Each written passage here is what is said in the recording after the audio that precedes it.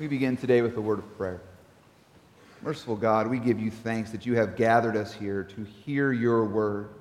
For Lord, we know that your word is powerful. It creates worlds. It calls the dead to life, and it puts faith in our hearts. And so please be with us this day. Help us to hear your word in faith so that we might live lives in obedience to you. Grant us your grace. In Jesus' name we pray. Amen. All right, so today, as we've talked about a little bit already, and we heard Jim just doing the children's message, today we are beginning our new discipleship series for this fall called Life in Christ. And what we're going to be doing throughout this series is re-engaging you with this promise that Jesus Christ made to you. This marvelous promise that he spoke over you in your baptism. And the promise is this: you are a disciple of Jesus Christ. A disciple is a person who has been baptized into Christ Jesus and the person who God continually gives his word to. We read about this in the Great Commission. Go make disciples, baptizing them and teaching them. Well, you are those disciples, those who are baptized and those who are taught. You become a disciple because Jesus decided to rescue you and to save you.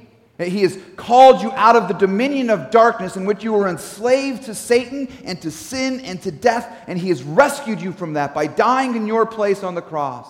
He has conquered Satan, and he has won for you forgiveness of sins and everlasting life.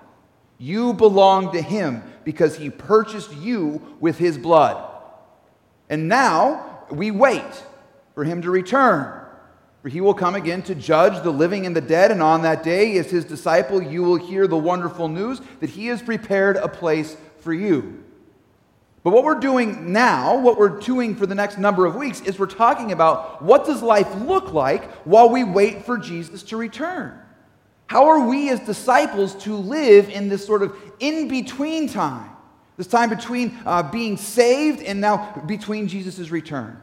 What does the life of the disciple look like? I mean, this whole story is, I just told you, sounds very churchy and very nice, but really, practically speaking, what does it look like to be a disciple of Jesus Christ? Well, we believe this here at Community Lutheran Church, that a disciple is one who has been addressed by God in his word. A disciple is one whom God speaks to.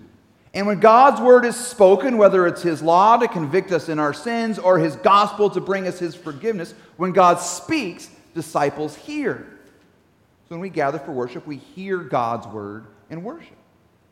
But God gives us his word in scriptures, in a book. And he calls us to delight in those scriptures, to pore over those scriptures, to internalize those scriptures. God teaches us. The Holy Spirit teaches us by means of that word. So when the Holy Spirit teaches, disciples learn. We say here at our church that disciples are those who learn God's word by studying it together. And then finally, in this life, God gives to us his word, and his word shows us our neighbors. It shows people around us who need us to love them. God gives us the gift of neighbors, of brothers and sisters in Christ, and people in our families and neighborhoods and workplaces, and the people who surround us. And God calls us as his disciples to go out and love those people, to care for those people. So when God gives us a neighbor to love, disciples care for everyone God gives them. As disciples of Jesus, we are those who hear God's word in worship, we learn God's word in Bible study, and we care for everyone God gives us. This hear, learn, care is going to be like the language that dominates us around here at Community Lutheran Church. You've hopefully seen the really cool banners we have outside. We have devotions to help you understand this a little bit better. Our Bible studies are going to focus on it over the next number of weeks. We want you to understand what it means to be a disciple here at CLC. But you need to understand this. This whole concept of hearing and learning and caring is not just something we kind of cooked up in a staff meeting one day. But this pattern of hearing and learning and caring is really found everywhere throughout the Scriptures. We heard it already this morning in Psalm chapter 1. Think about it. In Psalm chapter 1, it describes a tree that is planted by living water. That tree is like this disciple whom God has planted by the living water. And that water is the Word. And when the word hits the tree, the roots grow strong, the trunk grows tall, which is really hard to say fast. The trunk grows tall, and it produces fruit.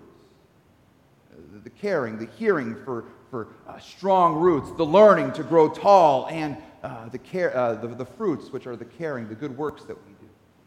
This is the pattern. We see this pattern as well as we come here today to the book of Deuteronomy.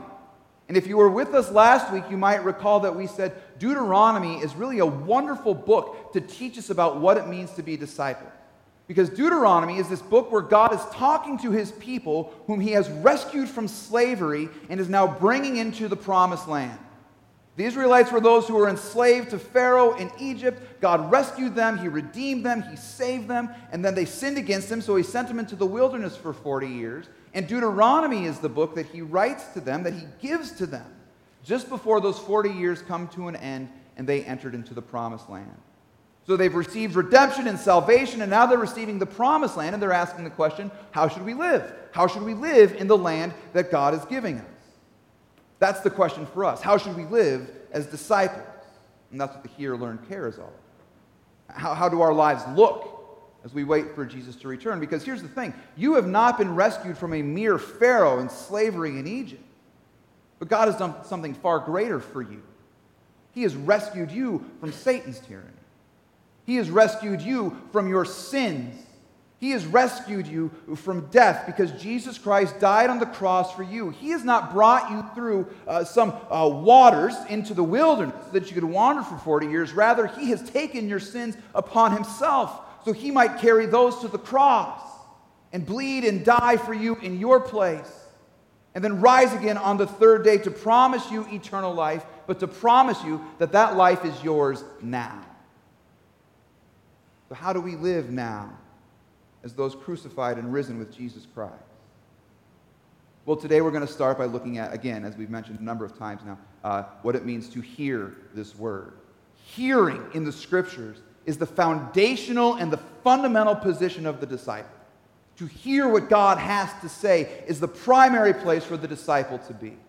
If you don't believe me, look at this word that God speaks to the Israelites today. And not just to the Israelites, but I think this word is very fundamental and foundational for who we are as the people of God as well. God is telling Israel who he is. He's telling them everything he has done for them. And then he says this word, "Hear, O Israel, the Lord your God, the Lord is one." Now the Israelites heard that word, and for them that became their creed. That was like their confession of faith, like we do the Apostles' Creed here every Sunday. That was their creed or their confession. It's called the Great Shema. And I forgot my Hebrew, so I'm not sure I remember what it means. I think it means the great name, God giving his name to his people. But God gives them this great Shema, this confession of faith. And if you pay close attention to it, what you find here in this word is that it consists of both a command and a promise. The command is to hear, but the promise is this: the Lord your God is one. And if you read in the previous chapter, you get the 10 Commandments, and you say, who is this Lord? This is the Lord, he says, I am the Lord who brought you out of the land of Egypt. I am the one God, I am the one Lord, and there are no others. And I am yours. The Lord our God is one. Here in this great word, God gives himself to his people. He tells them that he belongs to them and they belong to him. He is their Lord. The God of heaven and earth is their God. And they are to hear what he has to say. Listening to him constitutes who they are. And in hearing what God has to say, suddenly it opens their mouths to confess his word, to say it back to him. They're not making up this God. They're not creating him out of their own minds. Rather, they receive what he says and they confess back to him, here's who we believe you are. I am your God. This is our God. This is the pattern. God speaks and it opens our mouths to confess. God gives us his word and we respond in faith and prayer and praise. And so the word of God comes to you and to me and it says, I am the Lord your God. Hear this, O Community Lutheran Church. I am the Lord your God, who has sent his Son to die on the cross for your sins, who has raised him from the dead, who has brought you into my kingdom, who has forgiven all of your sins. I am the God who does all of this for you. That word defines who we are. Jesus thought this was a rather important thing for God to say as well. There was one time when Jesus was approached by one of his detractors, and they came to him and they said, what is the greatest commandment? What is the most important thing God says in all the Scriptures? And Jesus looks at the man and he says those very words. He says, the most important is this. Hear, O Israel, the Lord our God, the Lord is one. And you shall love the Lord your God with all your heart, and with all your soul, and with all your mind, and all your strength. And the second is like it.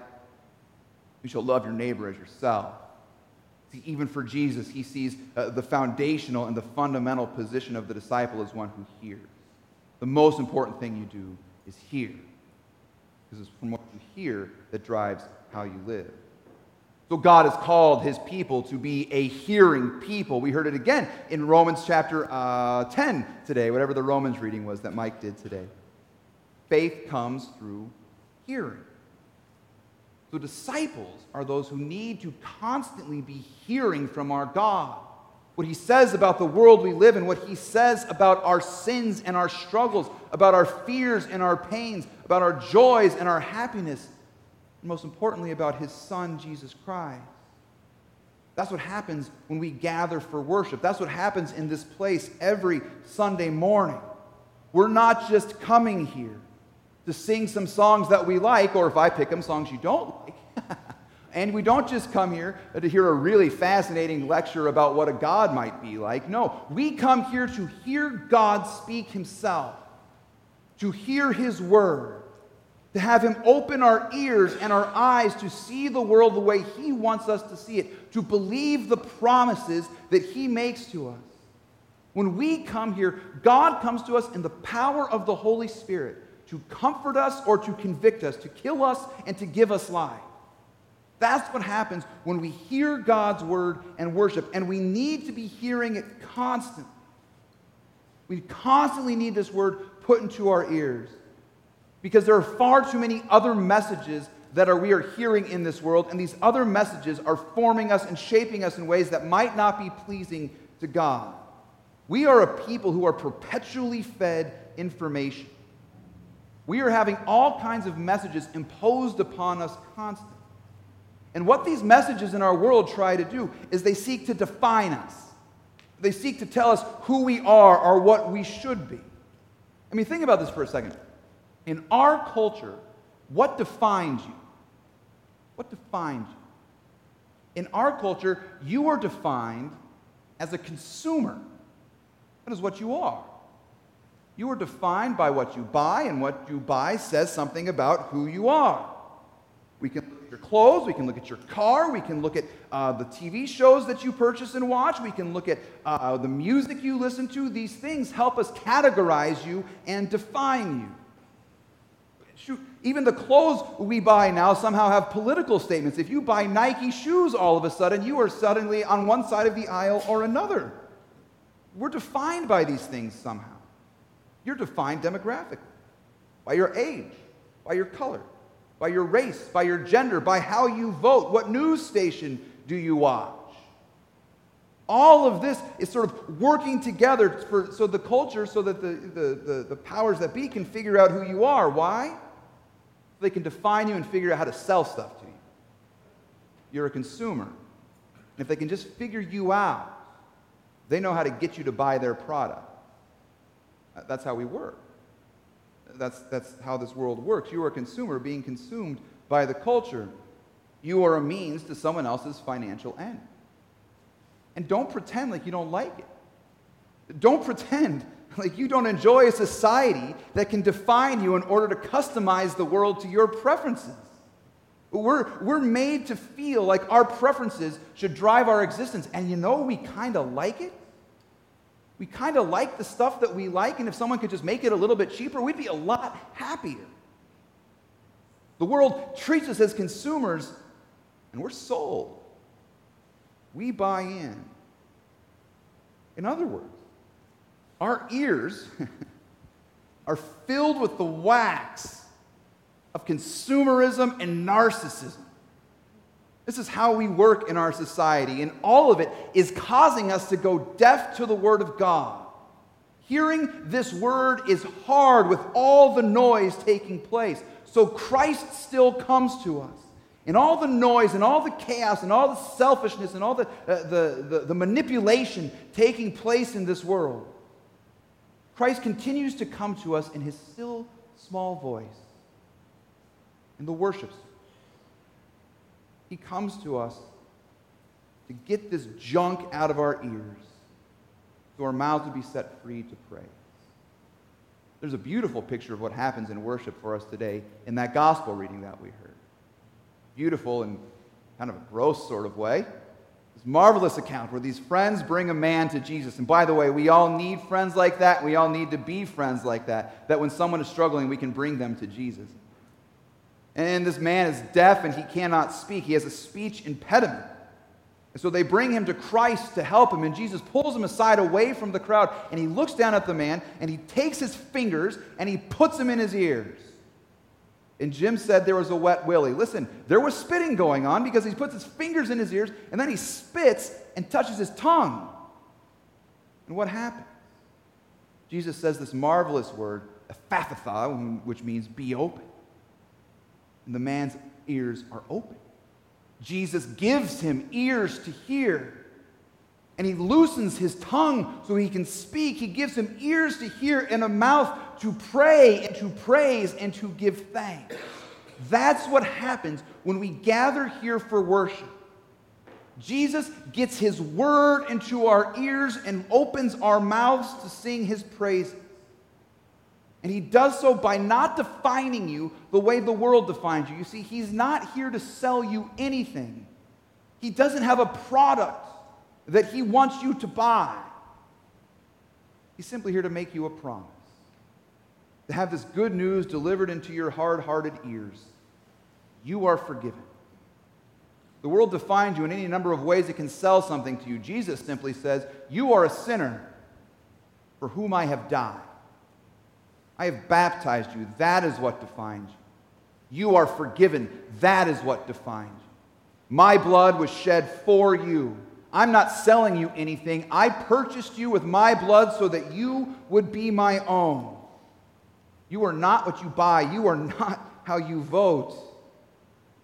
You are a sinner saved by the blood of Jesus Christ. You are a beloved child of God. You are a disciple. And when that word gets in our ears, it sets our tongues loose to sing, to worship, to pray, to praise, to give thanks, to go to our God and rejoice in all that he has done for us. This is why disciples are those who gather to hear God's word in worship. Because it is that word, against all the noise of the world, that tells us who we are.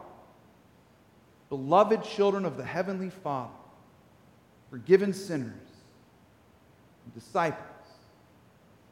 That's why you're here today, to hear that good news for you. Amen. Let's pray. Father, we give you thanks that you come to us in your word. And with your word, you convict us of our sins and you drive us to repent. And in that, Lord, you then come to us with your word of mercy and forgiveness, to raise us to a new life and to declare us to be your own. Teach us, Lord, to understand our lives in light of your saving and forgiving word. Fix our eyes always on your Son, Jesus, the author and perfecter of our faith. And Lord, teach us to remain faithful and sustain us in our faith until he comes again. In his name we pray. Amen.